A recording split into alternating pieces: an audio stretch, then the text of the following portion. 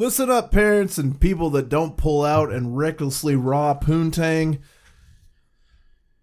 You don't know what you're getting into with kids. You give them everything that you can. You provide what's best for them. You raise them in accordance to what feels good to you.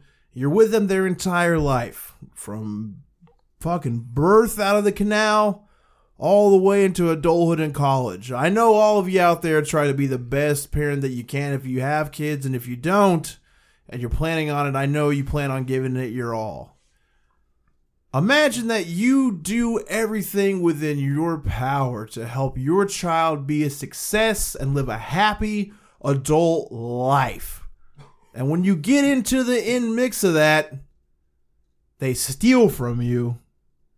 And when you find out and ask them about it, they mash your fucking brains in with a weapon. Tight. Woo! That's what we're talking about tonight here on Death Metal Dudes.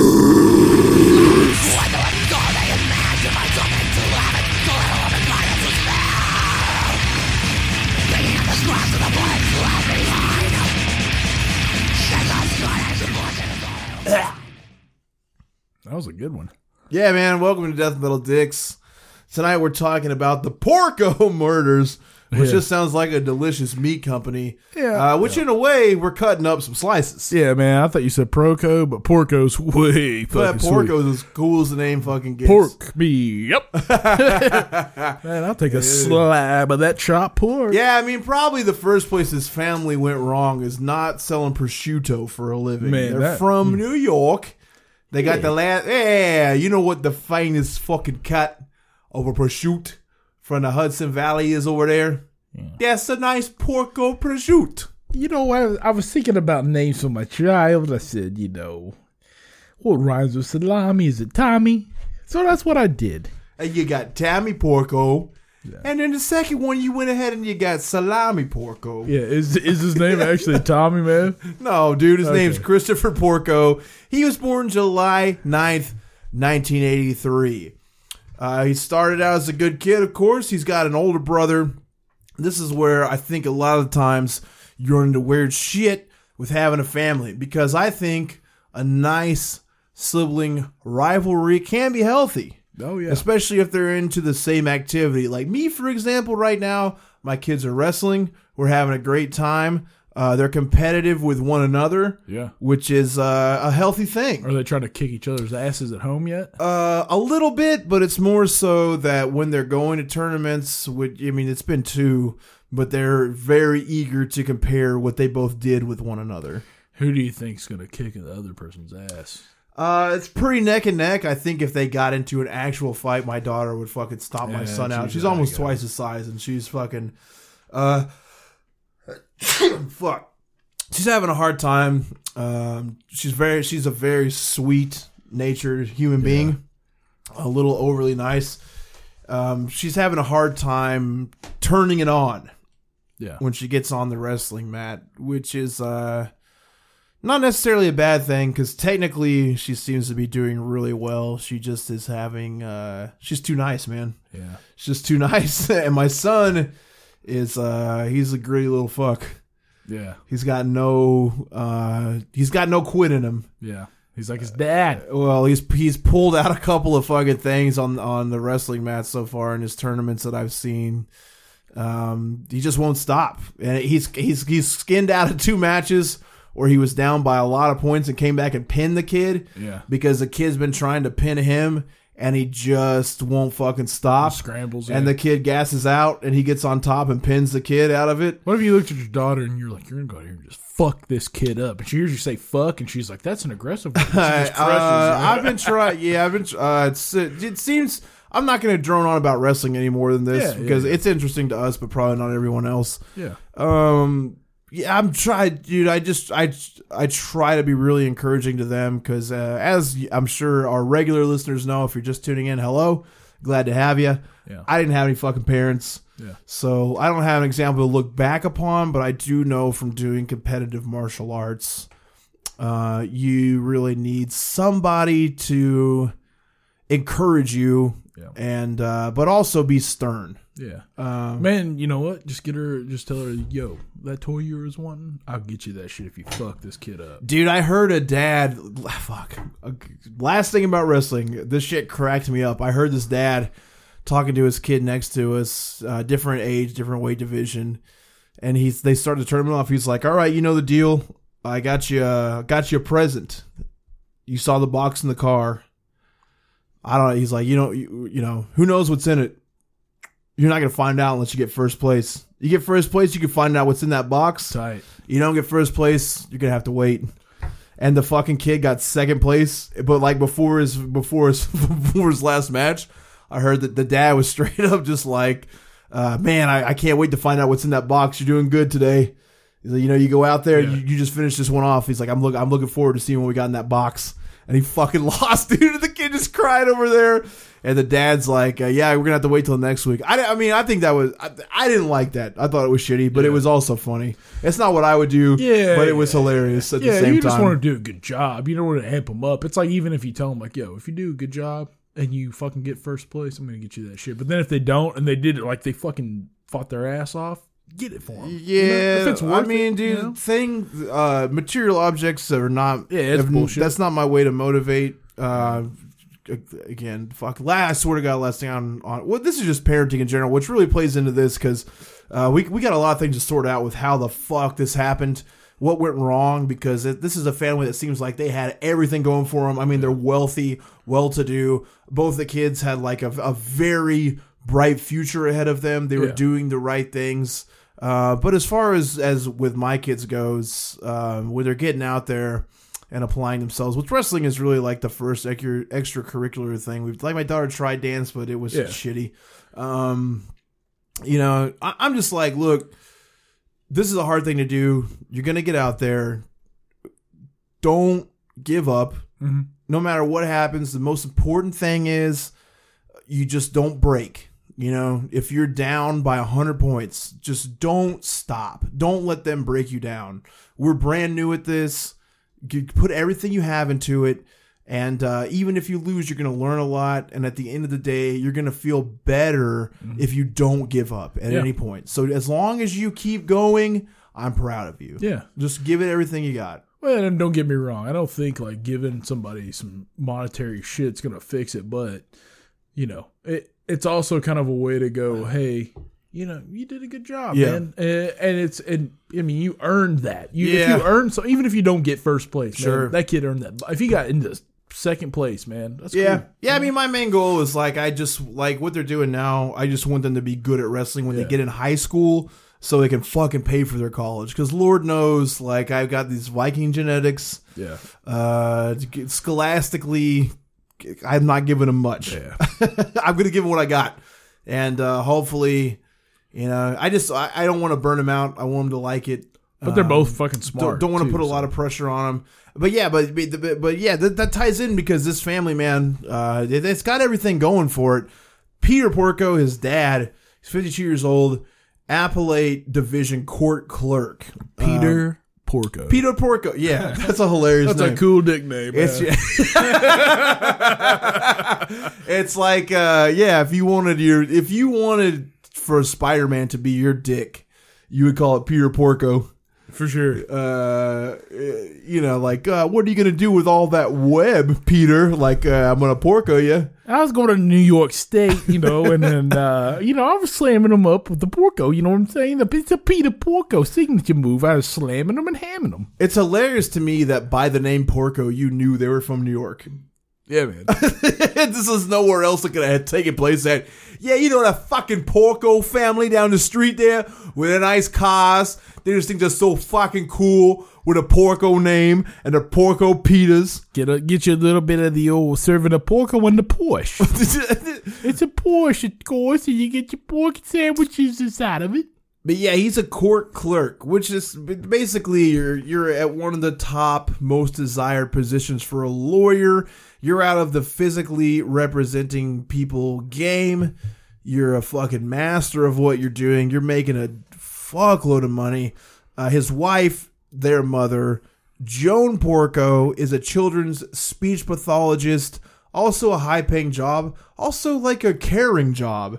You can't. I don't really think. Is she in the school system or is she like a private practice? That's where it depends on how. I'm not 100% sure, and I'm not worried about the money part of it. Yeah. I think that you could not really be a shit person. I guess deep down you could and be a good speech pathologist because it's a lot of patience involved in that. Yeah, it's a Christian job. Yeah, it's a very good-natured spending your time teaching children that are having trouble developing their speech patterns. Not very many men in that profession. No. It's women are a lot more patient. Exactly. It's the level of patience. Like, could you imagine if a fucking third grader couldn't talk right? Yeah. And me or you were trying to talk them into it. Like, I'm lasting 4 minutes. 4 minutes generously is an estimate I can give, because when I'm like, say truck, and they're 4th graders, and they go, twuck. I'm like, okay. Now, truck is spelled Truck. So we got T-R-uck. Yeah. You're saying twuck. That's a T-W-O-K. Don't say that. Say truck. And they're going to go twuck. And I'm going to go, okay, go R. And they're going to go, ooh. And I'm like, all right, kid, fuck you. You're putting this on. Get your shit together. Stop saying, ooh, quit now. Yeah. You're 9 years old. Pull it out of your ass. Yeah, slap a helmet on them. If that tight-fitting helmet, it just gets them to do the R's. Yeah. I don't know. I'm just saying, the point is, I got a feeling that she's a great person because of the level of patience it would take to try to teach children who are probably doing it intentionally to do things the right way. Let's be honest. Kids with speech impediments are cute. That's cool. I'm not shitting on speech impediment kids. I'm shitting on my level of patience. Yeah, for sure. I'm in the wrong here. It's me me that's wrong. Yeah, me too. Joan's probably a great person. Now, on top of that, they've raised a family. They got these 2 brothers. Now, again, sibling rivalry can be really good. These brothers, 1 year apart. They're both competitive swimmers. The older brother, quite a bit better than the younger brother at swimming. Christopher is the younger brother. Jonathan is the older brother. This type of rivalry feeds into schooling. Now, it's going to become important when they start doing police interviews at the end of the line, because they kind of pick at Christopher over this shit, which makes total logical sense. Jonathan is a naval officer, which means he's gone to college and also is in the Navy. Again, competitive swimmer, good in the water. Makes sense for him to be doing that. And also he's paying for his own college. That's going to be very important in this story, because when you go into the military, that is how poor people get lured into it, is to pay for college. These people aren't poor at all. And he's gone down a path where he is paying for his college with military experience, in spite of the fact that he has fabulously wealthy parents. I mean, when I say fabulously wealthy, I'm a guy that makes quite a bit less than $20,000 a year. And I'm saying, I don't know exactly what a district court clerk pays. I would imagine in New York quite a bit more than it would in Arkansas. But I'm thinking it's like a mid-tier 6-figure job. So they're doing real well just off of him. And like you said, if she's got a private speech pathologist practice, probably doing real nice too. So probably had wealthy parents themselves. You know how the cycle goes. Yeah. If you come from money, chances of you making money are much more likely. Yeah. And so these kids had a good future laid out in front of them.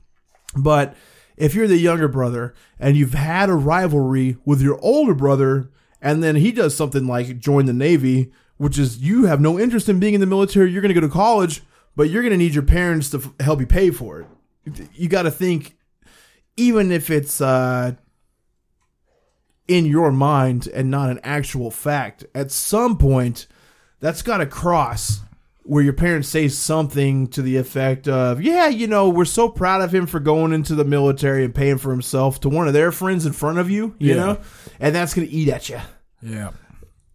It's going to eat at you real good like. My brother's more independent than me. What a cocksucker. You know? Yeah. Just that type of thing. Like, oh, yeah, he's always the favorite. That's your favorite, huh? And that's the type of feeling it seems to me like Christopher starts to get. Now, Another thing about Jonathan is that because not only is the military paying for his school, they're paying him. He's getting a paycheck off of it. He's doing a job while being a student.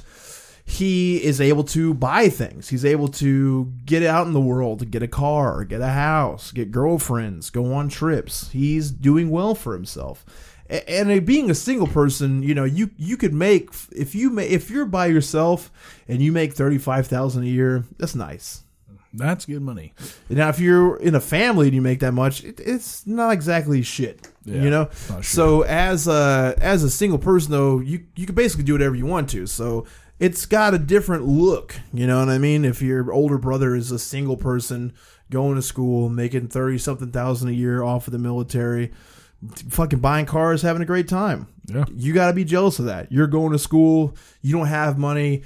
Your parents are paying for everything, which is exactly how it started off for Christopher. I mean, he was a good student, not good enough to get a fucking scholarship, but he's going to college in New York. I'm fucking up now because I got to look through my shit. But yeah, you know, he's going to school. Mm-hmm. He's not doing great, but the thing with his parents are being rich, that, you know how, like, you'll always hear this from your kind of well-off friends where their parents are like, yeah, you can go to college and we'll pay for it as long as you keep your grades up. You know what I'm saying? And this is the type of thing that he's dealing with.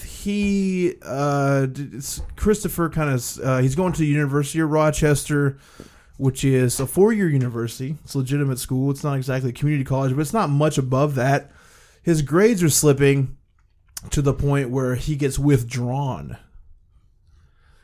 And a big change for kids that are sketchy in school is when you're in high school, anything that happens academically or punishment-wise between you and your teachers, the staff has to correspond with your parents before they implement any punishment. Yeah. So, like, if you're going to get kicked out of high school, they would tell your parents about it. For sure. Now, in college, what changes is that you're legally an adult.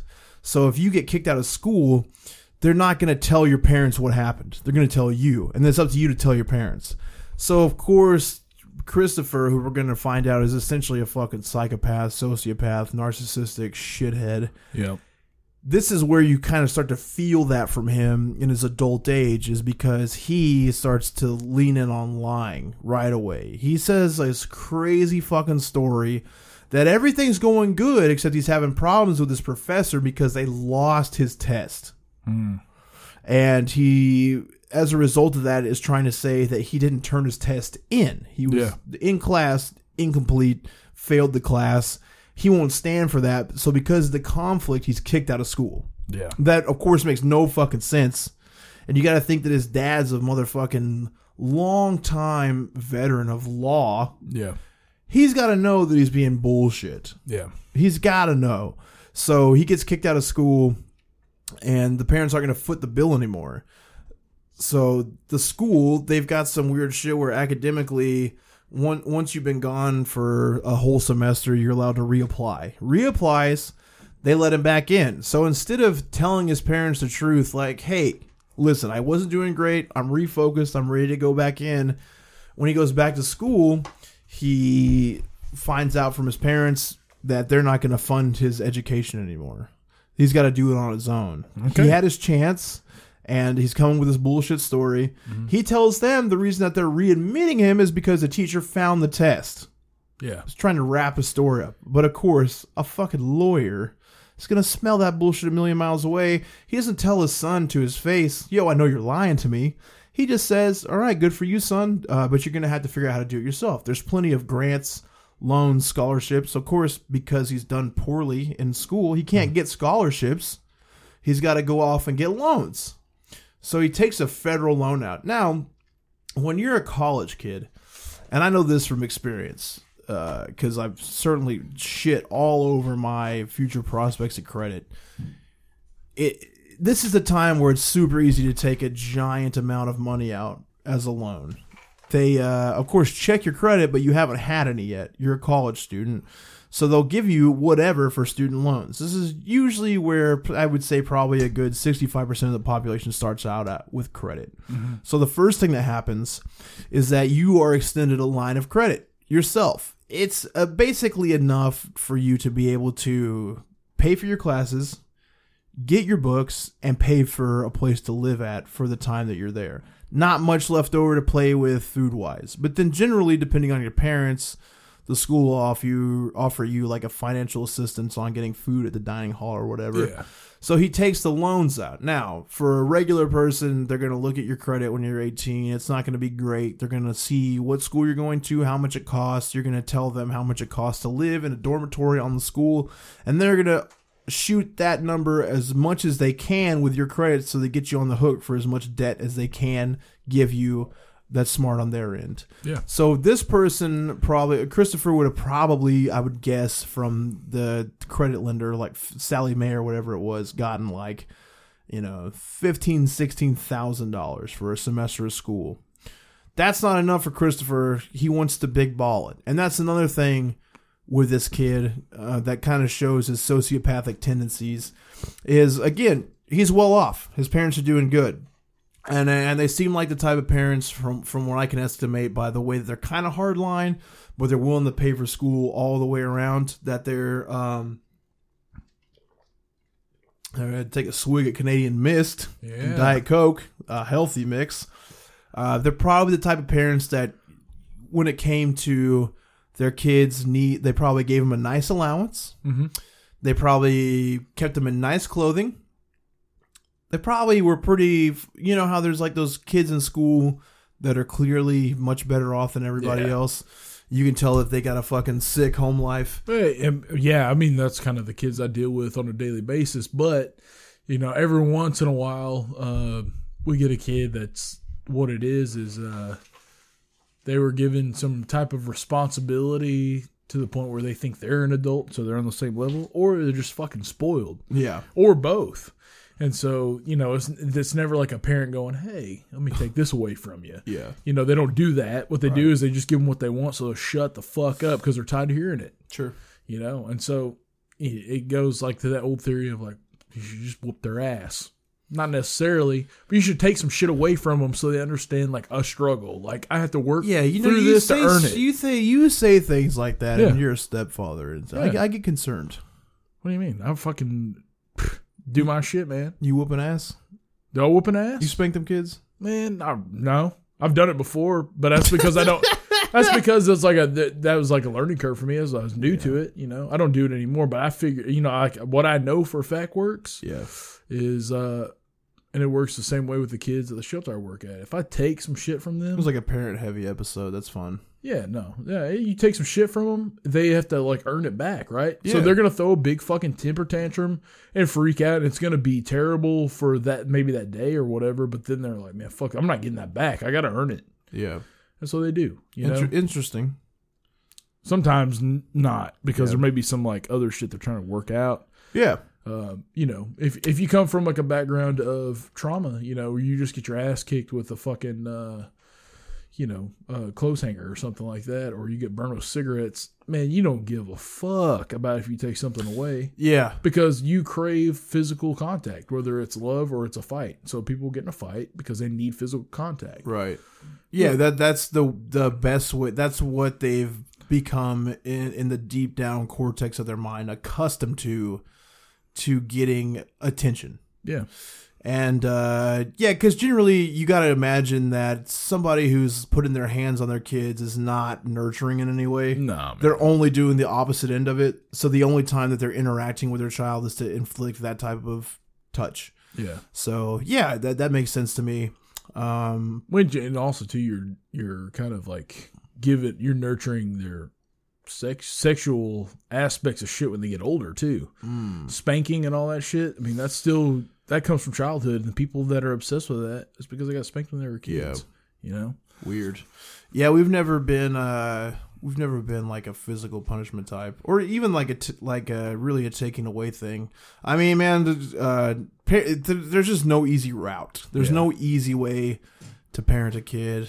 Kind of what we've fallen into is like, logical discussion, and we do an allowance. I don't know why I get, well, it makes, this is just to show what could go wrong. Like, I have no idea exactly what these parents did, but I'm framing that I think that they were pretty good parents, and look what the fuck happened. What they're doing is they're not, like, later in life they're going, hey, you have a decision to make, but they weren't doing that when they were young. Exactly. So you have to take things away. They're making a decision. If you choose not to do this, I have to do this part. Yes. Yes, you said it perfectly, because what I'm imagining is that this type of structure system was not in place when they were younger. Yeah. I think that this kid is essentially going to throw the greatest temper tantrum of all time because he didn't deal with that type of punishment. I'm imagining, because again, these seem like really nice people to me. What Christopher ended up saying about his dad at one point that made it all sink in is that his dad worked a ton. He was hardly ever there, but when he was really caring and nice, but he was hardly ever there. So that frames out a lot.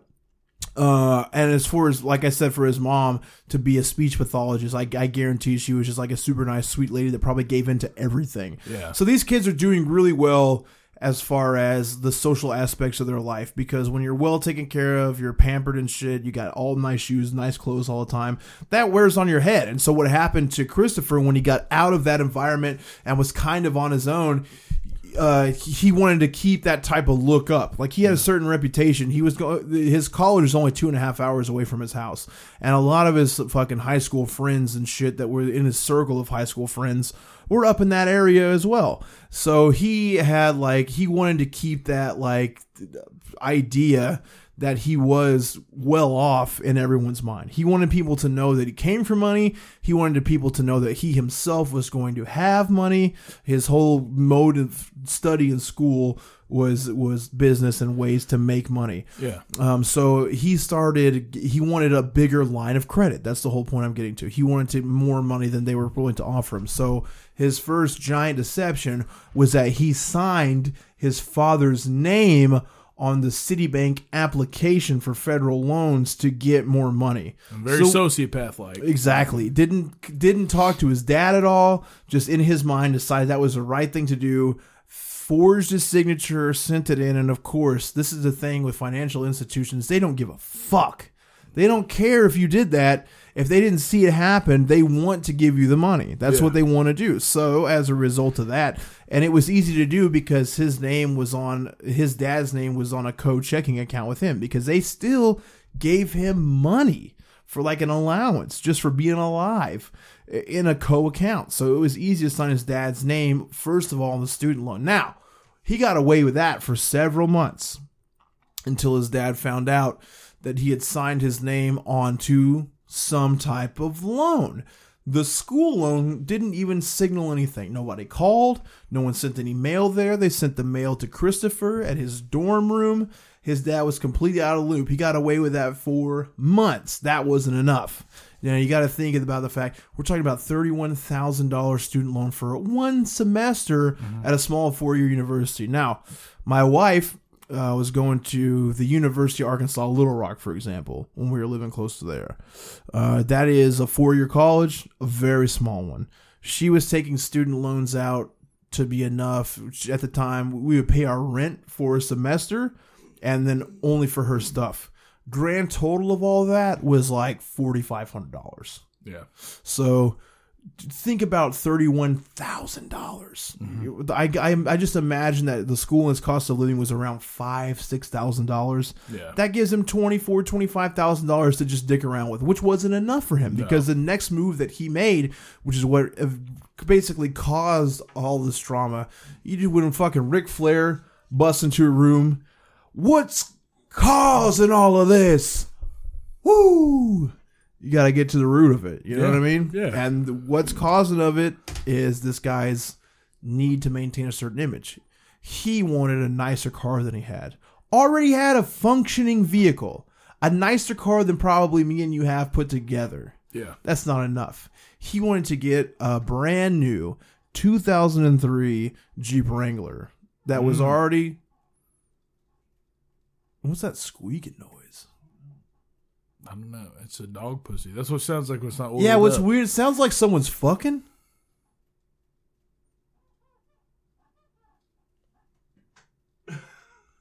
But none of us are moving. Might be the table. Maybe. We're not moving the table. I don't know, man. There's some ghosts having sex. I don't know if that popped up on microphone. If it didn't, it makes it extra weird. But you know how when the bed's like, what's that Trillville song? It's like, what it is, ho? Oh, what's up? Mm-hmm. Yeah. That's a good song. Can a player just get a nut? Yeah. What the fuck does he say? Oh, no, he's like, I'm going to teach you how to really catch a nut. That is a cool fucking lyric, dude. To catch a nut. Yeah, I'm going to teach you how to really catch a nut. And it's like a fat dude saying it too. Man, that's cool shit. My uncle did that to me. He taught me how to catch it, so I'm going to teach you how to catch one. But yeah, so he wanted to get this 2003 Jeep Wrangler jacked up, already fucking off-road kit, bright yellow. Stupid fucking Jeep bra. Like the Baywatch car? Yo, straight Jeep bra. Listen, if you know the internet, if you know hardcore message words, you know Jeep bra. Yeah. This is a fucking straight out of Kid Rock Bawa to Ba video. Yeah. It's a bright yellow Jeep Wrangler. I would not look, man, like I'm at a point in life where like I would appreciate a new car.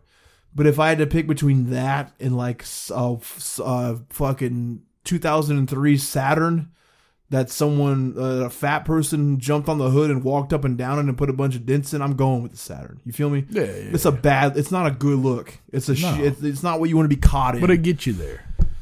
I mean, I'm talking about the Jeep. Like, that's a fancy vehicle. Yeah. But it looks fucking stupid. Yeah. It's bright yellow. Like, I don't want people to see me driving in traffic and being like, oh, fucking bright yellow Jeep guy, huh? That's like not a good Listen look. To Taproot. Yeah. Yeah. Oh, this is, what was hot in 2003? Taproot. Taproot, man. Cold. Stupid girl. Corn. Fucking. Yeah. Linkin Park. Yeah, he was doing it up. Yeah. And he was like a total Abercrombie and Fitch. Yeah, but he was like also like, man, I got to throw in some Dave Matthews, you know. Yeah. Because once you get on college campus. Now that is college G music, my man. Like once you get like, you got to, oh man, I'm at the stoplight right in front of the fucking living spaces. You got him about you. Got your head right here. Yeah. I mean, that's it right there. Yep. It's the end of the 90s. It's like, man, I can't be racist. Two of the members of this band are black. We got it all working together. Yeah. I mean, you're going to fucking... burn some incense and get your dick sucked. How are you going to invite another lady to come over to study? Yeah. They're not sucking your dick. You're having like missionary sex. Yeah, no, they're going to jack your dick off like a fucking... under the cover? Yeah, but no lubrication? But tent style where they got the thumb and the index finger. Oh my God. Yeah. Just starting a fire on the top of your dick. I guess I could do this. And then you're like, okay, cool. Like, well, you're doing it wrong. Crash into me. Yeah, and then they're going... They are literally doing it with the fucking palm of their hand on the your dick. Well, I do it like this because the cranberries. And you have to burn my dinger. Yeah. Yeah, man. Rough times. But yeah, this dude's fucking living that lifestyle heavily. So, obviously... The student loan is one thing, because, again, they haven't notified his parents at all. I mean, we're talking about a federal legal matter. They're going right through the kid. However, when it gets to the issue of getting a Jeep Wrangler, he didn't use the extra cash that he had from the student loan. He went and got a separate loan. I don't know how this worked, but he went to the dealership, went again through Citibank, wrote a check in his dad's name with his dad's signature for the down payment, co-signed for his dad again on a loan to get the shitty Jeep Wrangler, which is like a $30,000 fucking vehicle that is going to put them both in a lot of debt. So, of course, you would think that his dad heard something about that. No. Again, all the mail goes to the kid's apartment, but his dad found out about it a few weeks after that because he checked his credit score. Just happened to do it and saw this shit on his credit. And tried to call Christopher. Christopher's not answering the phone because he, I'm sure figured out why. So his dad fucking emails him. This is before you could just easily text a motherfucker. Yeah. I mean, that's also funny to think about. That's just like 2003. I didn't have a cell phone. Mm-hmm. Like kids in my class did. because they had a family and shit like that. Yeah.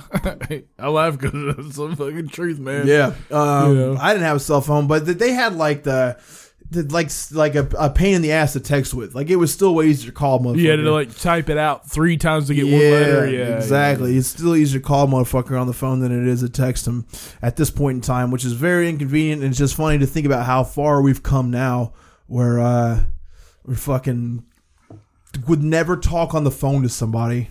Yeah, you know I fucking hate talking on the phone. Yeah, it's like an archaic. I've always hated talking on the phone. Yeah. No, I never loved it. We had a solution to it. I'm about to sneeze. This is the problem right now. So. Okay. Woo. Yeah, get it out. I mean, I'm telling you, I got a sick. The solution to talking on the phone is jacking off to the voice you hear over. Yeah, sure. You know, I don't like talking on the phone. It just sucks. It's a fucking worst. Yeah, I mean, we've just got it. We have a better way now. Yeah. It's like the fucking Egyptians. They already knew coming out of the gate. Just send a fucking picture about it. You know what I mean? Just hit them with a fucking emoji and be on with your life. Yeah. Shut the fuck up. Here's my butthole. Yeah, it's like we don't even need to talk anymore. Like, just let me send this fucking kissy face picture to you.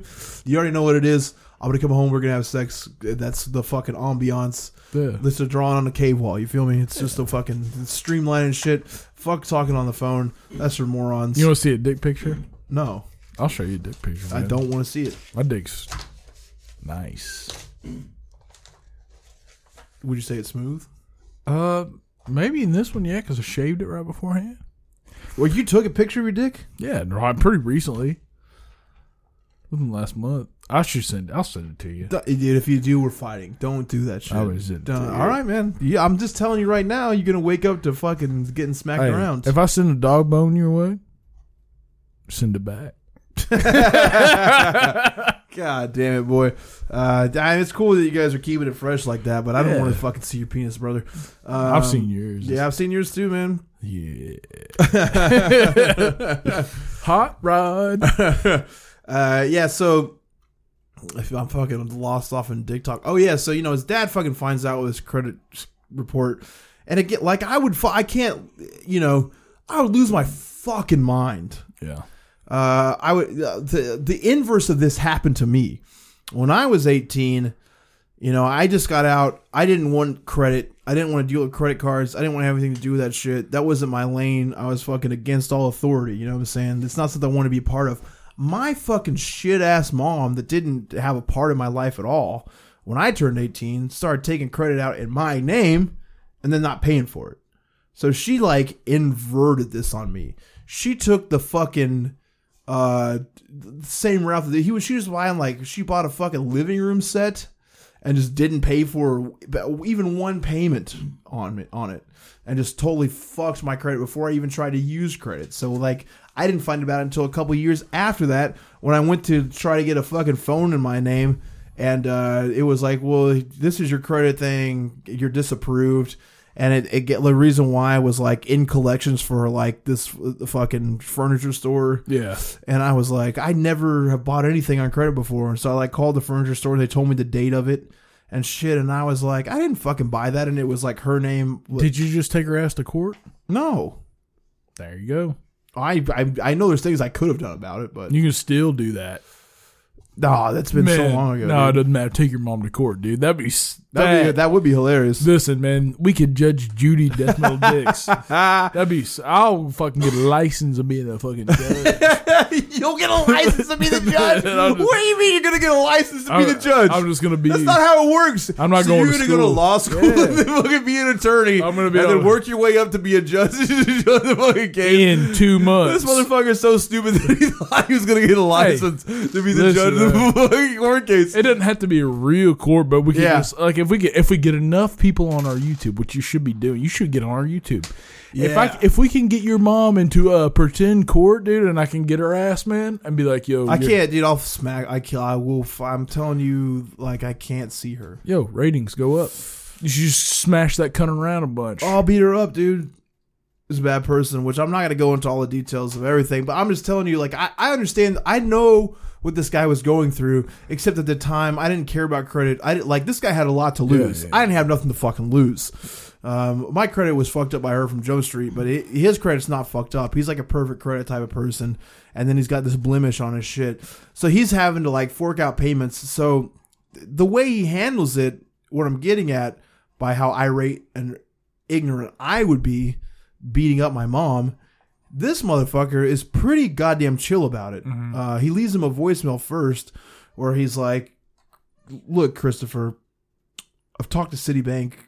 I don't know if you signed my name on something or what happened, but somehow I'm a co-signer for you that I didn't approve of. You need to come to the house and we need to figure this out. Mm-hmm. He ignores it. So his dad sends him an email where he's like, and way too good natured for my opinion. He's like, Christopher, what the hell's going on? You've co-signed on these things in my name. I did not approve of it. I'm calling Citibank and I'm getting to the bottom of it, and I got to get my name off of that. 3 days after that, no response. And this is a family that's in usually pretty good communication, because you got to think, their mom's been taking care of the kids for the most part. Dad's been busy at work, but they've been involved in their entire life. They've driven them to swim meets. They've gotten them all the way through school. Both of them have done pretty well. They are an open family. They all talk with each other. He talks to his brother. He talks to his mom a lot. And he's not been talking to his mom for the last 3 months. That's something that's really fucking sent his mom off, because she's, again, caring, nurturing, used to speaking to her son all the time. It's hurt her. And it seems like she, on this end of it, is way more concerned with not straining the relationship with him. Yeah. Like, well, it's passive aggressive. Well, mistakes happen. Yeah, but not like that. Sure. Sure. You're absolutely right. But if you've got to these people, $60,000 worth of loans. Yeah. It ain't shit. You know what I mean? It's not something you would pay all at once, but it's something that you can, a few $100 more a month in bills ain't going to do nothing. If you care about your son, you turn his ass in. Yes. Right. That's the thing. Is You're correct. Hey, you're correct. You fucked us over. You didn't care enough about us. But we care enough about you to turn you over to the law, to stop the shit, so you don't live your life this way. Yeah. But perfectly playing off of that, the next email that he receives after cutting off communication with everybody, his dad is like, "Listen, Christopher, we need to get to the bottom of this shit." He doesn't even say shit. He just says, "I can read you the exact thing. I want you to know that if you abuse my credit again, you understand that? Yeah. Not even, I'm going to do it now. I want you to know that if you abuse my credit again, I will be forced to file forgery affidavits in order to disclaim liability, and that applies to the Citibank college loan if you attempt to reactivate it or use my credit to obtain any other loan. We may be disappointed with you, but your mother and I still love you and care about your future." Yo. Again, so because he's trapped in it, they're going to make sure that shit's paid for. You know what I'm saying? And if he doesn't do it again, it's not shit it's going to happen. I don't think that's good parenting. No. But for rich people where they're at, that's probably pretty good. But this kid should be counted as fucking goddamn lucky stars. You know what I'm saying? The fact that that's the biggest reaction that he got. I mean, just go to your fucking house and deal with it, you pussy. Like, this is what happened. There's no way out of it. And he's giving you an out. He's saying the next time. Yeah. I mean, you just put it in more raw terms, like, yo, you're going to pay me some of this shit back, and we're going to do it off the table. Otherwise, I'm going to turn it in, and you're going to get butt fucked for forging me. Yeah. And I love you enough to tell you that's what's going to happen. You're going to get a big fucking dick in your butt. It's a definite felony. Yes. You're fucked. You're going down.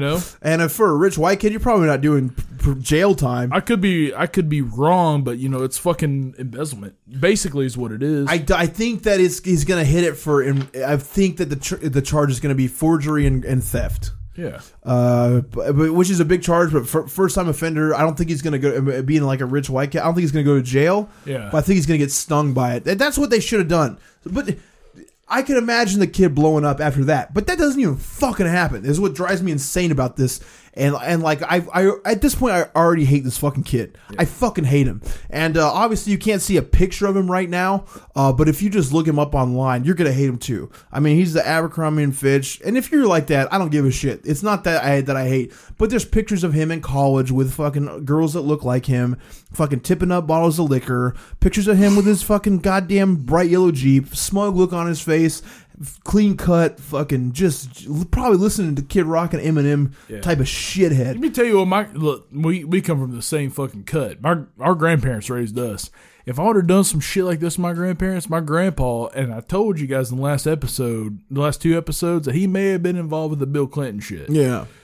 He would drag my ass outside, and I would get a fucking ass whooping with some nightsticks. And you deserved it.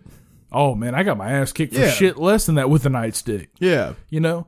It'd just be straight up like, yo, you're going to respect me. And then if you go, no, I'm not. He's like, okay, we're going to see what the fuck's up. Yeah. You know, and he's going to beat the shit out of you. Yeah. And just because you're a cop, DHS shows up, doesn't matter. No. Doesn't matter. You're they're a cop. not showing up. Yeah. No, I mean, they're not. They're not going to, you know. Yeah. I mean, you just fucking, being a piece of shit is one thing. Mm-hmm. But being a fucking rich, fucking just, I need this, I need that. I'm dealing with that right now at work. I got a kid that definitely needs their shit pushed in by another kid. Yeah. Because they're a bully.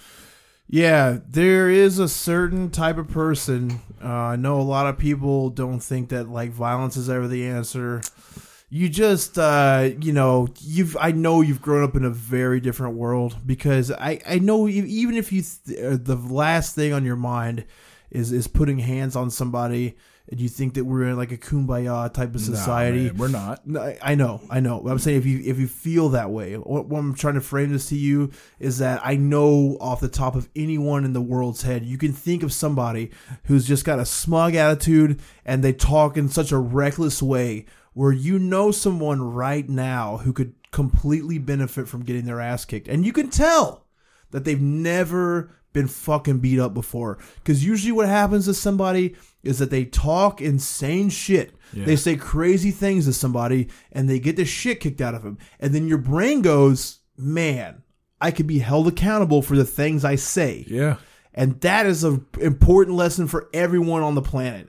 If you don't understand that you saying some shitty thing to somebody doesn't have the ramifications of getting your fucking tooth chipped, or embarrassed in front of all your friends. Well, not only that, but like the thing is there's no, like the logic shit you're talking about. What happens is somebody comes and saves your ass. Yeah. Mommy and daddy come save your butt. And that's what this kid is expecting. Bullshit. Right. And now he's at odds with him and he doesn't have any idea how to deal with it. And I fucking hate this kid, not just because of how he looks and presents himself, but dude, I wish that I had parents that I could go smash their face in with an axe. Okay. Yeah. Like, I don't even have that. This kid's got everything. The only thing close to that I've ever had was I watched a kid. He was a little older than a kindergartner. He was probably about 10. Yeah. And he was fucking like beating the fuck out of this kid. I mean, just kicking his ass. And they're like in the middle seats of the bus. I grabbed this kid's fucking head and bashed it into the fucking window and broke it. Woo. And it was on camera. Yeah. And so the parents were like, we're going to sue. They were going to sue my parents, but they caught on camera him just kicking the shit out of his kindergartner. And so the kid. It was like, yo, yeah, he got what he deserved. He was being a bully, so I bullied his ass. So I didn't have to go to court. Hell yeah. I got 3 days of out of school suspension. Oh, out of school. That's a treat. Yeah, man. I fucking eat pizza rolls. Jacked off. Fucking watch reruns of fucking Are You Afraid of the Dark? Jacked off. Oh, I jacked. That's all. Yeah. Everything else is just a fucking back. My balls. Fucking fapping, dude. Listen, my dick was the North Pole and my fucking balls was a cheesecake. I let it sit there and cook in those fucking pajamas I got for Christmas. Oh, it's so gross, but it smelled bad. That's just the way that fucking I conditioned my fucking pubes with cum. This kid who's got it all, who's got loving, caring parents, decides to make this fucking move from his fucking college, 2.5 hours away, gets in his stupid fucking bright yellow Jeep, drives to his house in the middle of the night, leaves college campus at 10:30, smashes the security system with an axe right when he gets there. But he's trying to be slick. This is what always happens. I know y'all are some forensic files watching motherfuckers. You can pick out everything that goes awry. You know where people fucked up at. Here, this is super easy to tell you where shit went to bullshit. Now, first of all, he's going in the house wearing a Tyvek suit and gloves. That's a good choice. There's no DNA left behind you. You're behind waterproof clothing. You can't get any evidence in there. That's one thing he didn't do. However, he's got a key to the house. Unlocks the door. Goes inside. The alarm gets triggered. He deactivates it with the code. But then smashes it because in his mind, if he destroyed the keypad, there would be no record of him typing the code in. One of the dumbest fucking things I've ever... No wonder this motherfucker is failing out of school. Stupid as shit. Because how do you not know that the reason your alarm sounds is to alert police? How do you think it alerts police? It goes through the company that sold you the alarm. When your alarm goes off, it sends a record to the company, who then, after a certain amount of time of it not being deactivated, come back to the house over a speaker and say, is everything okay? If they get no response, call the police immediately. You have to tell them a code to say that everything's good. So if someone broke in your house, is holding you at gunpoint, and the alarm company calls over and they say, is everything okay, Mr. Peterson? And you say, yeah, everything's all good. That is how they get you out of that situation. Because you're supposed to say some shit like Mockingbird 1902. Yeah, you got to give them a code word. Exactly. And when you don't say that, they know that shit's gone bad and they call the cops. And the cops show up. That's how it works. So if you don't understand that in your mind when you type that fucking password in, that it shows the company you did it at this time. You like, man.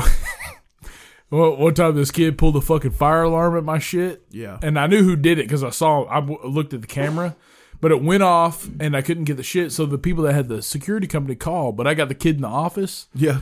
And he's like, what's the password? And I'm like, I don't fucking know. And he's like, yo, what's the password? And I go, motherfucker. And the kid goes, uh-oh. He goes, oh, man. And then I figure it out and I go, now look. I'm sorry. I didn't mean to say that. But sometimes I get frustrated. He goes, I understand. I'm sorry, man. You know, he's like, it's so funny, man. It's like, motherfucker. You piece of shit. Unlock the door or die. It's like, man, it's a Saturday. It's the only day I work. Can you not do some dumb shit? Yeah, I don't know. I get it. Because when you hear that alarm, you just want to kill. Yeah, sure. So he smashed it, but he deactivated the alarm. Then smashes it to keep it a secret. Now, what he does next is, of course, horrific part of this fucking story. What we're all tuned in for. And it gets as insane as you can imagine. He takes a fucking firefighter axe and bashes his mother and father's body and fucking face to absolute fucking bits. And when I say to fucking bits, I mean to absolute fucking bits, brother. He fucking took, the firefighter axe is like a long wooden handle. It's curved to make sure that when the metal blade hits, it's maximum impact, because it's made for like breaking down doors and shit.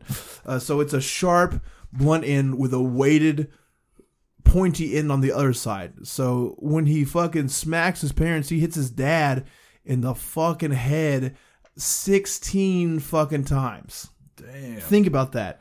And the kid's weak as shit, but that's still gonna oh yeah, you're completely destroyed, especially with sharp. And you got sharp enough to fucking knock out a security system. What you got to think about this too is that the first one puts you out. Like no one woke up. Hope.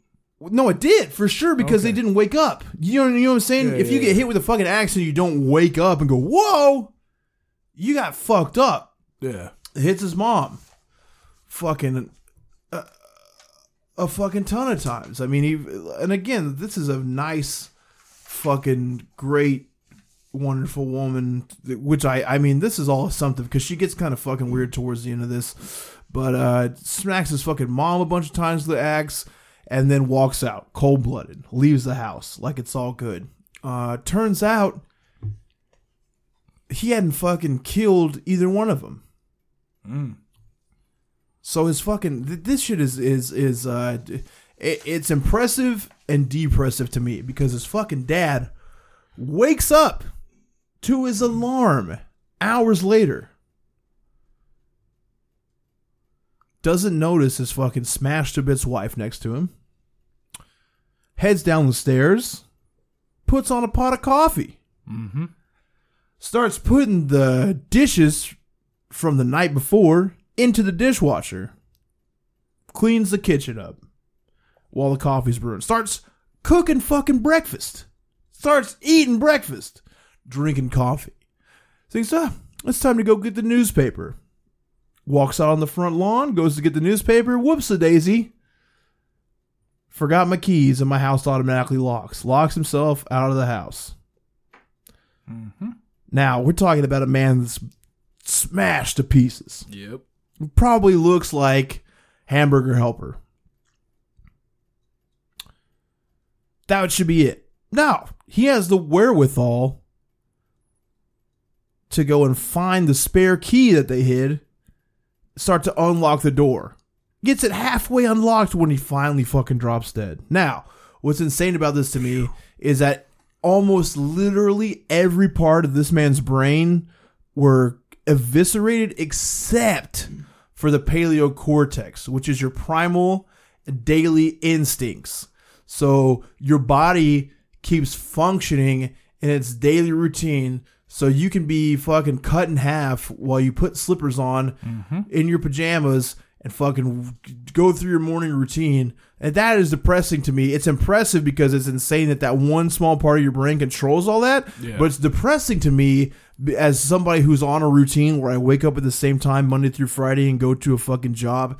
That's so ingrained in you. And I can tell you right now, I fucking wake up 5 minutes before my alarm every fucking day. Yeah. It's hell. I hate it. Just to be so like. And people always, people bitch about, oh, it's just 5 minutes. It's like, yeah.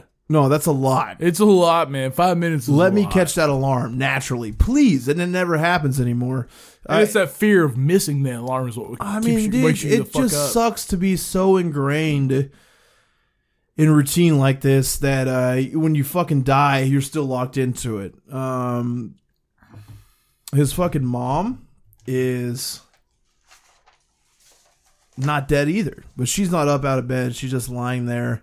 It still takes hours for anyone to discover this. What happens is his dad's late for work. He's never been late his entire career. So they send an officer of the court over to their house to check on him and see what's going on. When they can't get a hold of him, they see his dead body. They go inside. They find Joan in bed.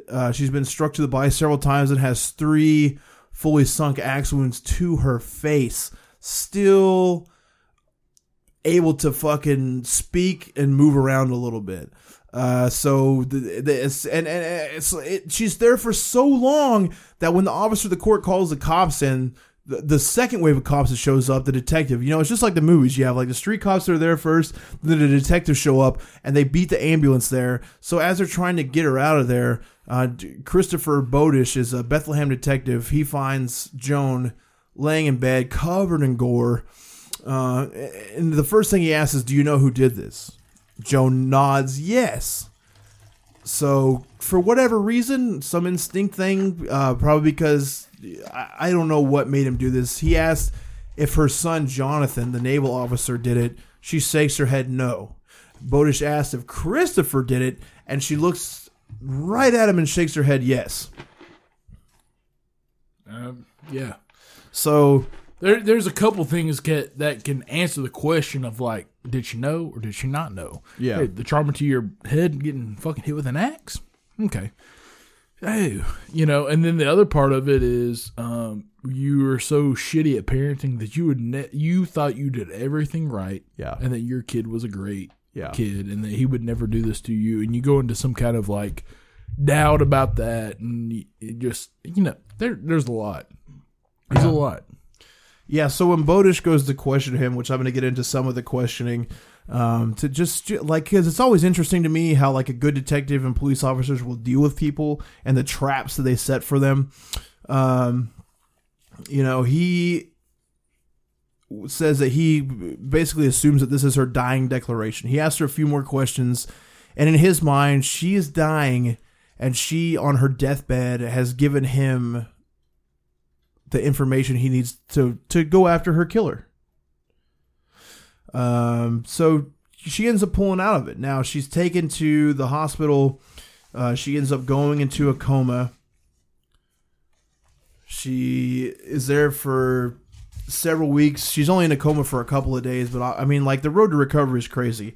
And this, I'm going to get back to her because the whole thing ends up extra sad for her. It fucking sucks, dude. Like, this is such a shit fucking story all the way around. I mean, the motive behind it is obvious. So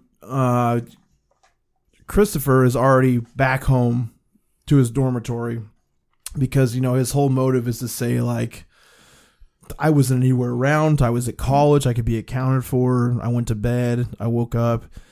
He gets a call from the local news. A reporter calls him and says, "Hey, do you have anything to say about your parents being found murdered?" And so he immediately, this is another thing, forensic file style, is that you have like all these ideas in your brain. What am I going to do when someone asks me about it? Because you know that it's going to come up. You have to, and you're already working on these things in your brain to act. You're going to be surprised. You're going to fucking freak out. You're not going to be like everybody else that gets caught. You're going to have a way to fucking show people you didn't have anything to do with it. So he gets a call and he, breaks down. What do you mean murdered? Oh my God. I can't believe that I didn't. What the fuck are you talking about? Hangs up and immediately calls the Bethlehem Police Department. Gets on the phone with the operator, and he's super sketchy. And, this, of course, has been gone back and analyzed over and picked apart in different ways that he's got sociopathic and psychopathic tendencies. Because he's stuttering, he's doing a lot of and already giving like alibis when unprompted to. And it's like a pretty a good 911 operator from what I could understand, because they're asking him like every time he gives unnecessary information, because he's like, "Are my parents dead? The news just called me. What's going on?" And the operator's like, "I can't give you any information on that, sir. You need to come down here." And he's like, "Well, I'm in my school," and they already have his information. Yeah, because it's all playing out pretty easily for them instantly. And again, because the mom answered that yes, he did it, and so the 911 dispatcher is like, "Well, are you at school?" And he's like, "Yes." "Are you in a dorm room?" "Yes." "How soon can you get here? Like, what are your expectations?" Trying to get as much information from him as she can to pass it on to the police. Because I assume it's kind of like an APB type of situation where everyone's got their eyes on him for fleeing, figuring out what's going on with him. But he's trying to play the role. And they've got the 911 call recorded. And then they go through the funeral, and the police the whole time are doing the classic thing of like, "Hey, we're going to have a meeting. We got to talk to you." They kind of let him go through his dad's thing. His mom's in the hospital. He first speaks with Detective Bodish, who found the bodies and got the information from his mom, and he tells Detective Bodish, "Hey, Detective Bodish gets a hold of him from the 911 operator. He's like, 'When are you coming down here?' He's like, 'Well, I'm gonna come. I gotta be with my mom.' He's like, 'Okay, good. You need to be. I already saw her. It's bad. You got to get here, but let me know when you're here, because I need to see if I can do anything for you. Yeah." So he gets there, he's sitting around, and already Detective Bodish is asking him questions. And this is an important thing for everyone to hear anytime we do a case. If you had zero involvement in a crime, you need to never talk to the cops.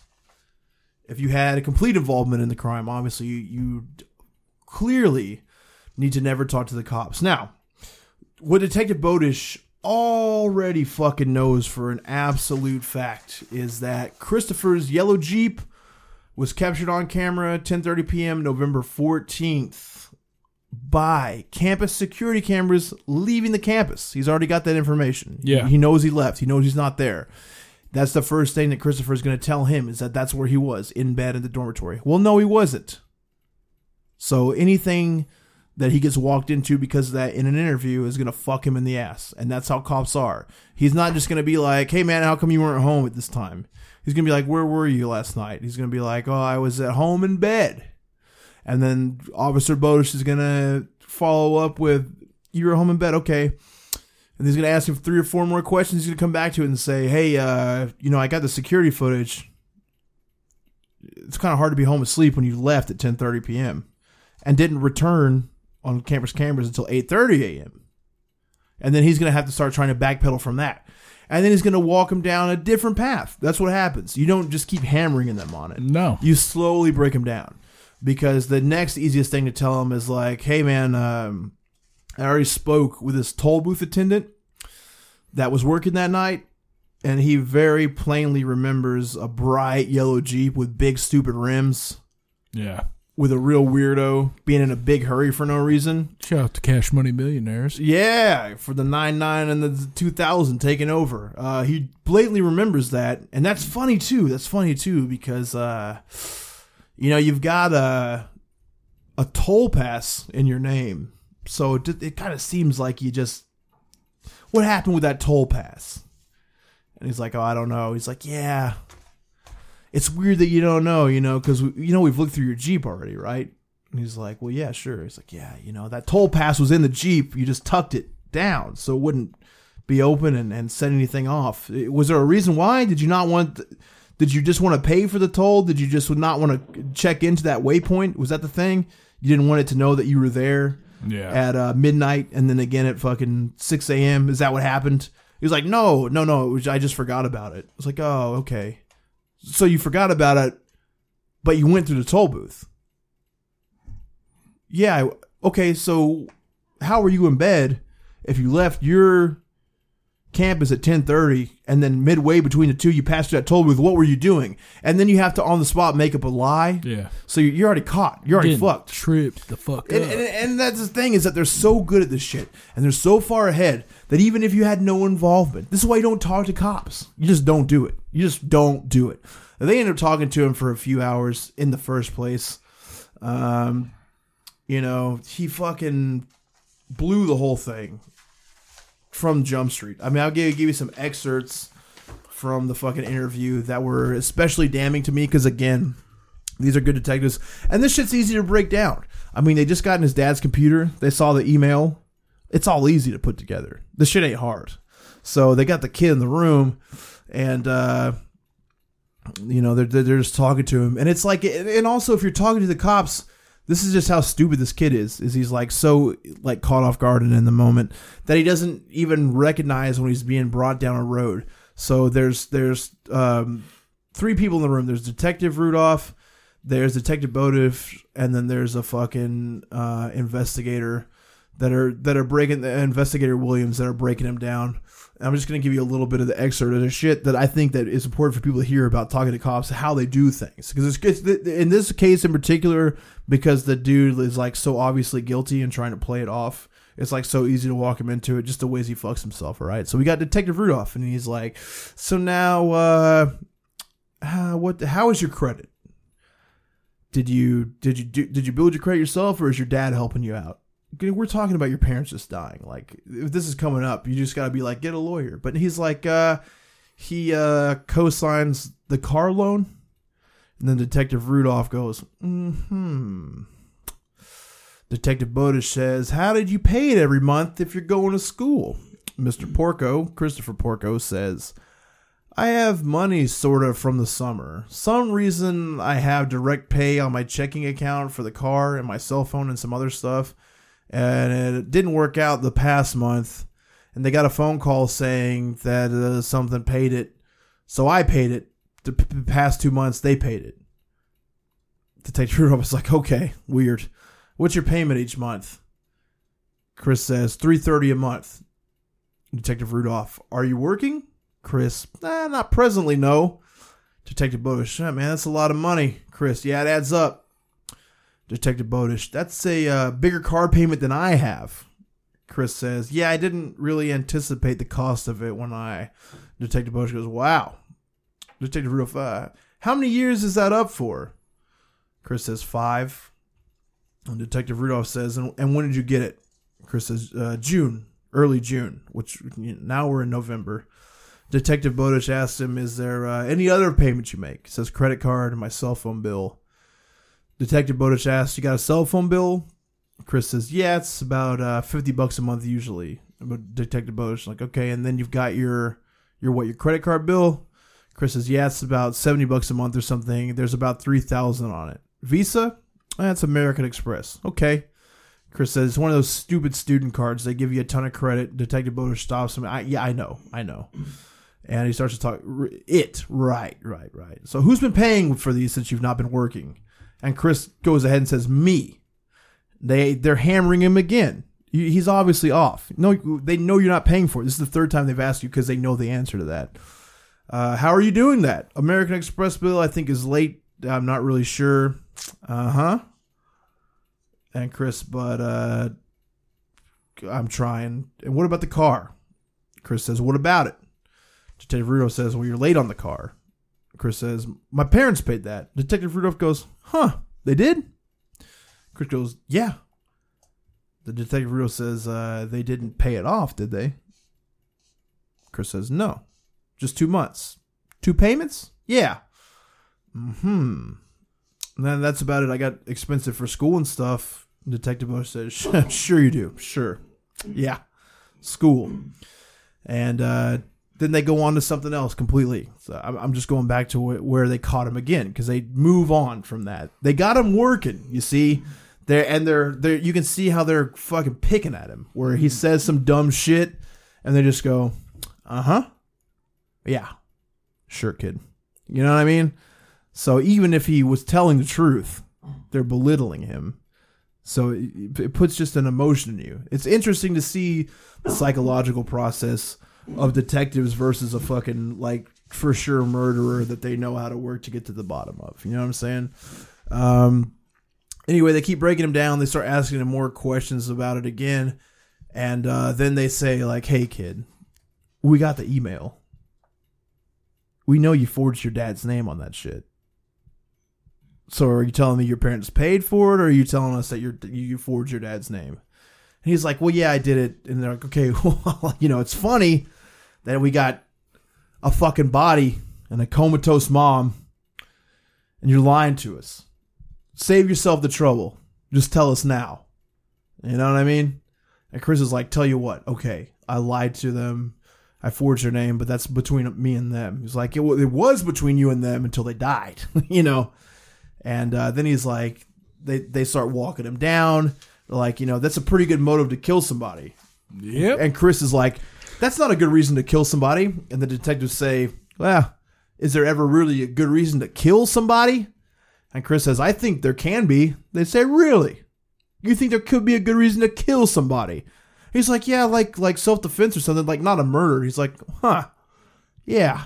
And then for whatever fucking nervous brain reason, Chris brings up the Scott Peterson case, which is where he went and fucking killed his wife. Yeah. And he was like, see, he got in trouble, and the evidence was all circumstantial. There's no physical evidence. And, dude, this cold-blooded motherfucker, this detective looks at him and goes, yeah, we pay a lot of attention to that. We pay a lot of attention to all murder trials, so we learn things. And you're right. You're right, Chris. All the evidence of that was circumstantial.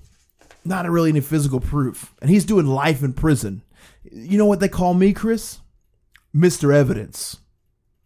I don't take things... It's kind of like Mr. Big Dick. Yeah. I don't take things to court unless I got evidence. And I'm telling you right now, Chris, I got evidence. Yeah. So what you need to do is do a polygraph. And then Chris is like, I need a lawyer. And then they're like, yo, you need a lawyer, huh? You need a lawyer? You're a smart kid, right? You're in college, right? I think you're a smart kid. And he's like, yeah. He's like, so you don't think it looks weird that now that we're here, you need a lawyer? Why don't you just be smart? Exonerate yourself and take a polygraph. And he's like, no, I want a lawyer first. He's like, yeah, I bet you do. Mm-hmm. And they just chop him down, man. Now, he doesn't ever give a confession. Never once the entire time. However, the entire interview is played in front of the court. Yeah. And this is the thing with police interviews. Again, I'm saying all this shit that can get kind of egregious Don't talk to cops. It's never going to work out. Don't kill anybody. Well, yeah, for sure. I mean, this guy is actually guilty, but this is the shit they do to you. They can make you question anything. Mm-hmm. They can make you say the same thing different 3 or 4 times, and then they're going to play it in front of the court. They're going to hear it all. And so what happens is when it goes to trial finally, they can't do it in this area because, again, his dad worked for the courts. He's a well-known, well-liked. The cops knew him. Everyone knew him. Well-liked member of the community. And there's a ton of media outrage that are already pointing the finger at Chris. I mean, he's being charged with the murder. It's like a sensational. They make a Lifetime movie about it called The Romeo Killing.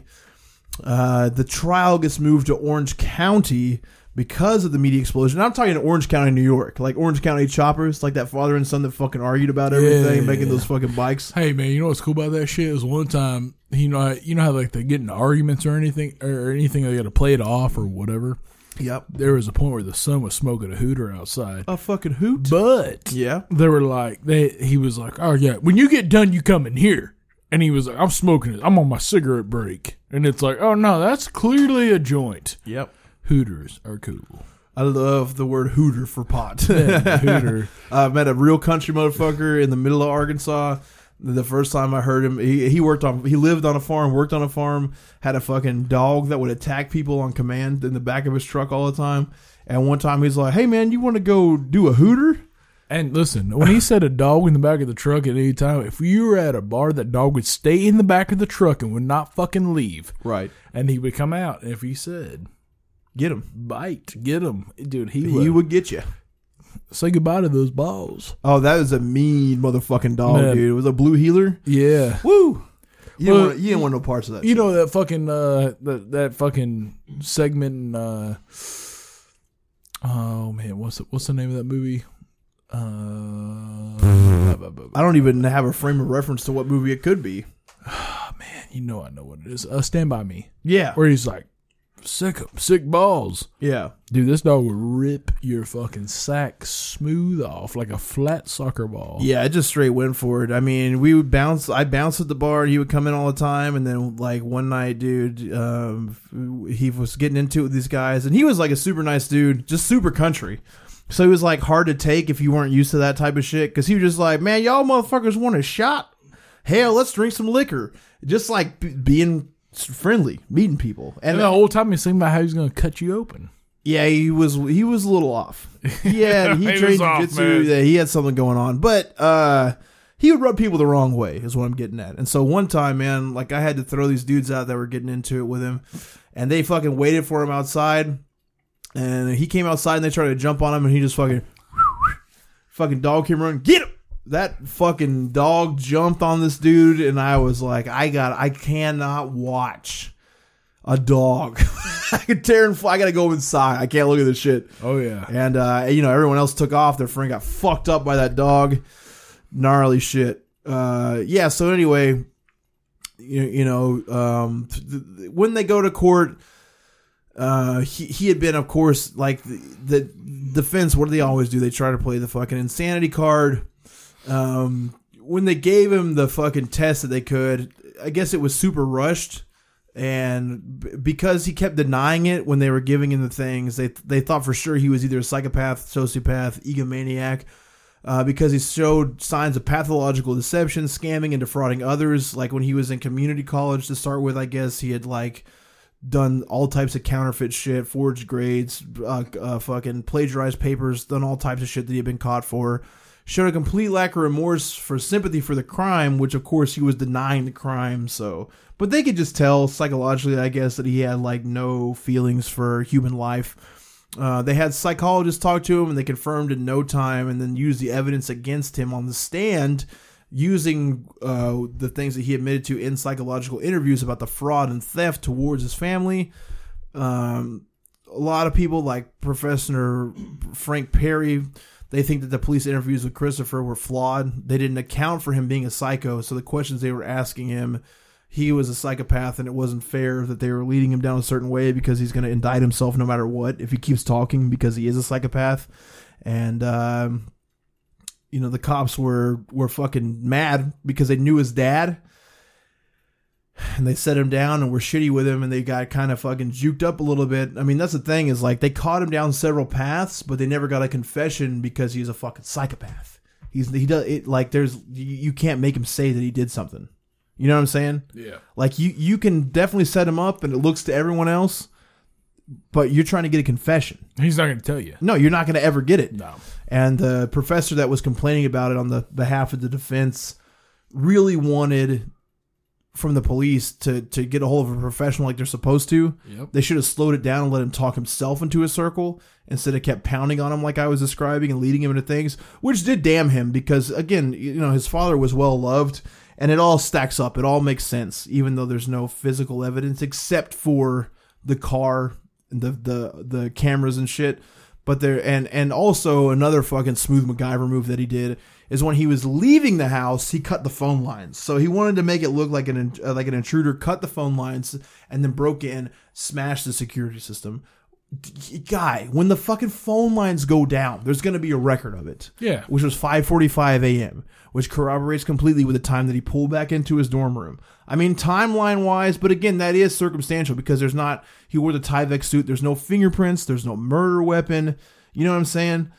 It's clear cut, but at the same time, because he is a psychopath, he never admitted to anything. He probably could have passed the polygraph, and they just didn't do it the right way in this professor's mind. Well, there's such thing as a dumb sociopath. Yeah, let's not get it twisted. Sure, most of the people that we know of in pop culture that are sociopaths are smart. Mm-hmm. Mm-hmm. Not so much this case. I know of a sociopath right now who is the dumbest motherfucker I've ever met in my fucking life. That's a bad mix. Terrible. And they'll lie to you about anything and everything, even though you got proof. Right. So 10:30, you leave your college campus. What you do is to be able to cope with what you're doing. You get hammered, you do cocaine, whatever. Yeah. I mean, I don't know if that. I mean, yeah. I'm sure that's they what's going on for sure. I'm sure they drug tested him or whatever. Yeah. But then you talk yourself up about what you're going to have to do. Yeah. You know, you're like, well, this is like the end all be all. I've got to do this. Yeah. Yeah. And he wrote with it. He still proclaims his innocence. Well, his mom does too, right? Look at you again, blowing it. I mean, I don't know. I didn't look into it. I just. Whatever, because I spelled the shit wrong, but I'm just saying. So let me keep rolling with this shit right here. The defense to this is fucking crazy. Again, you can't make the insanity angle work. The defense attorney is Terrence Clendon. Now, he's got a great point. There's no fingerprints on the fucking axe because he was wearing a Tyvek suit. The cops in the town is what he keeps hammering on. They're not equipped to deal with a serious murder. They didn't call in the FBI. It's a small town. They don't have the wherewithal. All they really have are these fucking supposed tapes and the supposed interview. And there's no confession. And in the interviews, like, he never admits, they're like, you left campus at this time. He was like, yeah, I was going to have sex with somebody and party. You came back at this time. Yeah, because I was out all night partying and fucking. He never, ever admits to anything. So the defense is hammering on that. They're like, this is not the FBI. These are not professional fucking detectives. They may have been detectives here for 15, 20 years, but that ain't shit. This is a small town. Y'all don't have murders like this. These guys can tell you whatever they want to. They can ask him whatever they want to, but at the end of the day, they're not the bright people for the job. So fuck them. And that's not a bad defense, but then it gets insane because they say, and in fact, the reason that Peter was killed is because the mob killed him. Because the mob hates his brother, Frank Porco, who is a captain of the Bonanno crime family of New York. Which is actually true. Yeah. Frank Porco's nickname was the fireman in the mob. And it's confirmed because he spent 2 years in prison for loan sharking and extortion. And he was also a New York fireman. Okay. But that doesn't make any sense because why would the Bonanno crime family, fucking Frank had his own family. Yeah. He had other family members closer to him that lived in the city. Wouldn't they just kill them? Wouldn't they just kill Frank? Wouldn't it be shittier for Frank's kids to die than Frank's fucking brother out in the country? If you're going to time to it. It makes more sense to go ahead and do what happened here because it gets you away from whatever happened. But we're I mean, whether or not that happened, it's definitive proof that this piece of shit was a psychopath. Period. Yeah.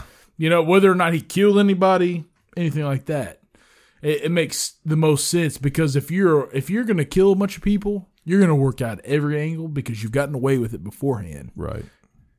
And plus, this kid is like fucking telling all his friends and shit like, yeah, my fucking Uncle Frank Porco is a fucking mob boss out there. Yeah. You don't want to fuck with me because fucking Frank Porco is going to come through for sure. Fucking put one in you. Anyway, this fucking, the trial is quick. The prosecution is completed on August 2nd, 2006. August 10th, the jury begins deliberation, which means that's when the defense wraps up.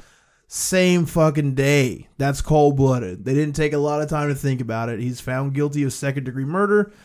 50 years for each body. Minimum sentence to life. Maximum sentence. By Judge Jeffrey Berry, who I gotta assume knew his fucking father. Good ending. Yeah. To a terrible story. And what's even shittier, man, if it wasn't depressing enough what this piece of shit did, his mom, again, and I fucked up by not confirming. But yeah, she worked for the school system. Okay. So she had, a nice thing about a state job like being a teacher. You look at it, it doesn't pay a ton, but you got great benefits, especially retirement. That's what everyone's looking forward to. So you put in 20 years and you get out your pension, full blown. Like most people that have jobs like that, the driving force for doing it for so long is the fucking sweet retirement. Well, with speech impediments, you understand that there's fucking trauma involved to a degree. I don't know where you're going with this, but all I can say is this: is that I can guarantee you, mom's probably just fucking doesn't believe that he did it. Just from the parenting angle, from everything else, exactly, and that's where this gets super depressing. Is that she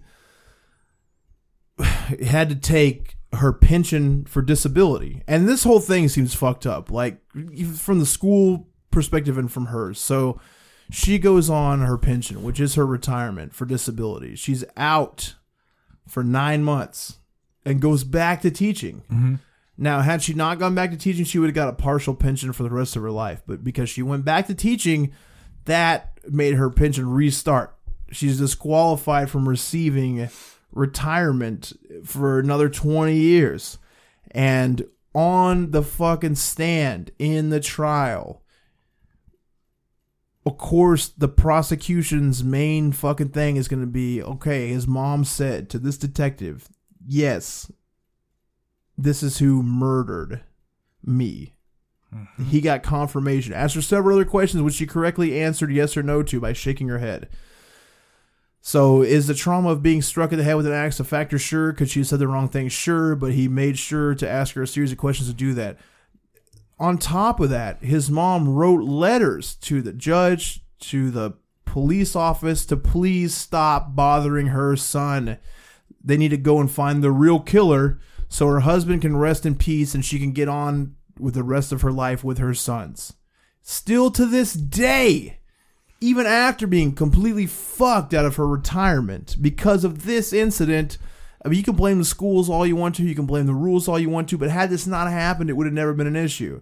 Yeah. Her fucking husband's gone, she is now financially in a bad place and has to work for way longer than she needs to, and she's disabled. She got fucked up. Yeah. So she's got to live the rest, she's living a miserable life, and still, to the character of this woman, backs her son who is in prison for the murder of her husband, his father, and the disfiguring and putting her in fucking disability position for the rest of her life, still rides for him. That's a mother's love. And so I gotta say, this shit made me sick. I fucking hate this kid. I hope that the worst things are happening to him all the time in prison. And if you're raising kids, I don't know what went wrong. It seems like nothing. But I guess you always gotta be ready to ride on them.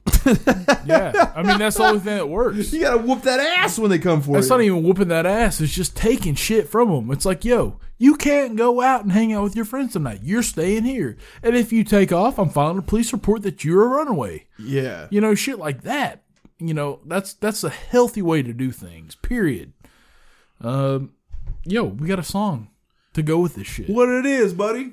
I know that we, every once in a while, you got to go do a redo with a band. Exhumed. All right, we'll do Exhumed again. That makes sense. We're doing Exhumed. The axe was made to grind. Oh, yeah, it's a good choice for this shit right here. Hey, man, I just want to tell you, if you've been listening to this, we thank you a ton. Look, my fucking ass is sore. I've done 2 podcasts tonight, album reviews, so I'm going to do a shit job on shout-outs. I'm sorry. I got to shout out Andy Campbell for the help with the research. He's been a fucking huge weight off my shoulders. We got more people wanting to help me research. That fucking rules. I'm just glad we're growing to that point. Man, all the patrons that help us out, you know who you are. Lace Razor, Matt Mess, his family, Ryan Parker, Bobby Henderson. I'm bad at this shit sometimes, man, at this part of it, which is probably the most important part, but just know you're loved. You know we love you. Talk to us anytime. Fuck, man. If we can get YouTube subscribers, that's what we're looking for right now. So we're doing 5-minute album reviews. Look, if you're a fucking patron and you have an album that you want us to review, you're front of the line. We'll do anything you want. So hit me up if you're on the Patreon. If you got friends that are in a band, if you're in a fucking band, hit me up and we'll fucking blast you out there as much as we can. Jeremy, the bass player of War, sent me a patch just out of the blue. Tight. I got it today. He just like, hey, when I find one, I'm going to give you one. It's like, all right, cool. So, AIDS. Alien Invasion Defense System. That guy rules, man. Clayton is a cool fucking dude. Clayton Haynes, man. Helping us out. And we'll definitely get into reviewing that. Yeah. Like, look, I'm always about being transparent. People try to hide gimmicks and shit. We love music, so it's not so much a gimmick, but we're doing goofy albums and shit. I mean, the idea is to drive up YouTube traffic. And it's one of those things that happens on YouTube where, like, people love reviews. They get a lot of fucking pops, and that's just us driving traffic to our fucking podcast, which is the main focus. So if we can big up you and your project along the way, let us do it. If you've been listening to this shit, hit me up. If you're a patron of this shit, like Clayton, for example, who's got a ripping fucking one-man death metal band, let us big up you, please. I want to help you because you've helped us so much. And also too, man, if you got a small, like if you got a label, and you're trying to push some shit, let us know, man. Yeah, like Sam, who, what was the name of that? Fuck, man. Black Skull Records, man. Yeah, he sent Buddy a package of records. Yeah, we put one of his bands on one of our first reviews. So, let us get with you because we love you. We're making a community.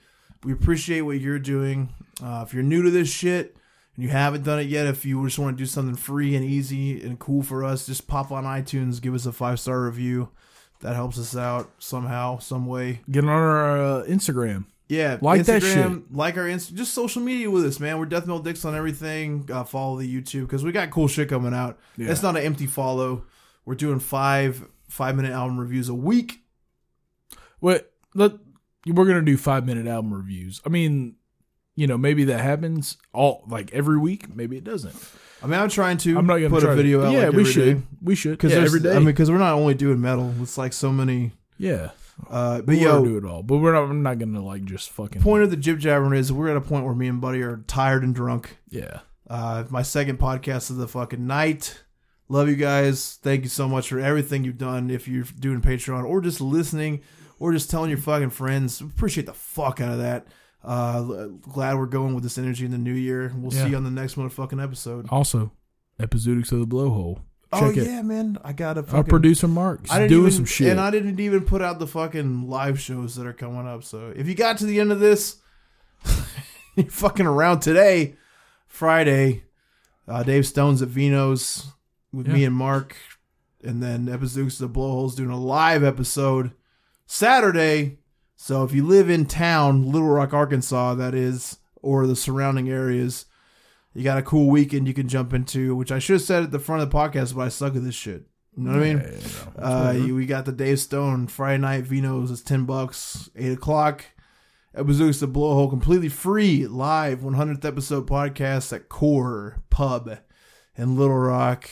Fucking free. What time does that start, Mark? And it benefits, what does it benefit? Lucy's Place. Lucy's Place. Also starts at 8 o'clock. So come out and have a weekend with us, you fucks. See ya.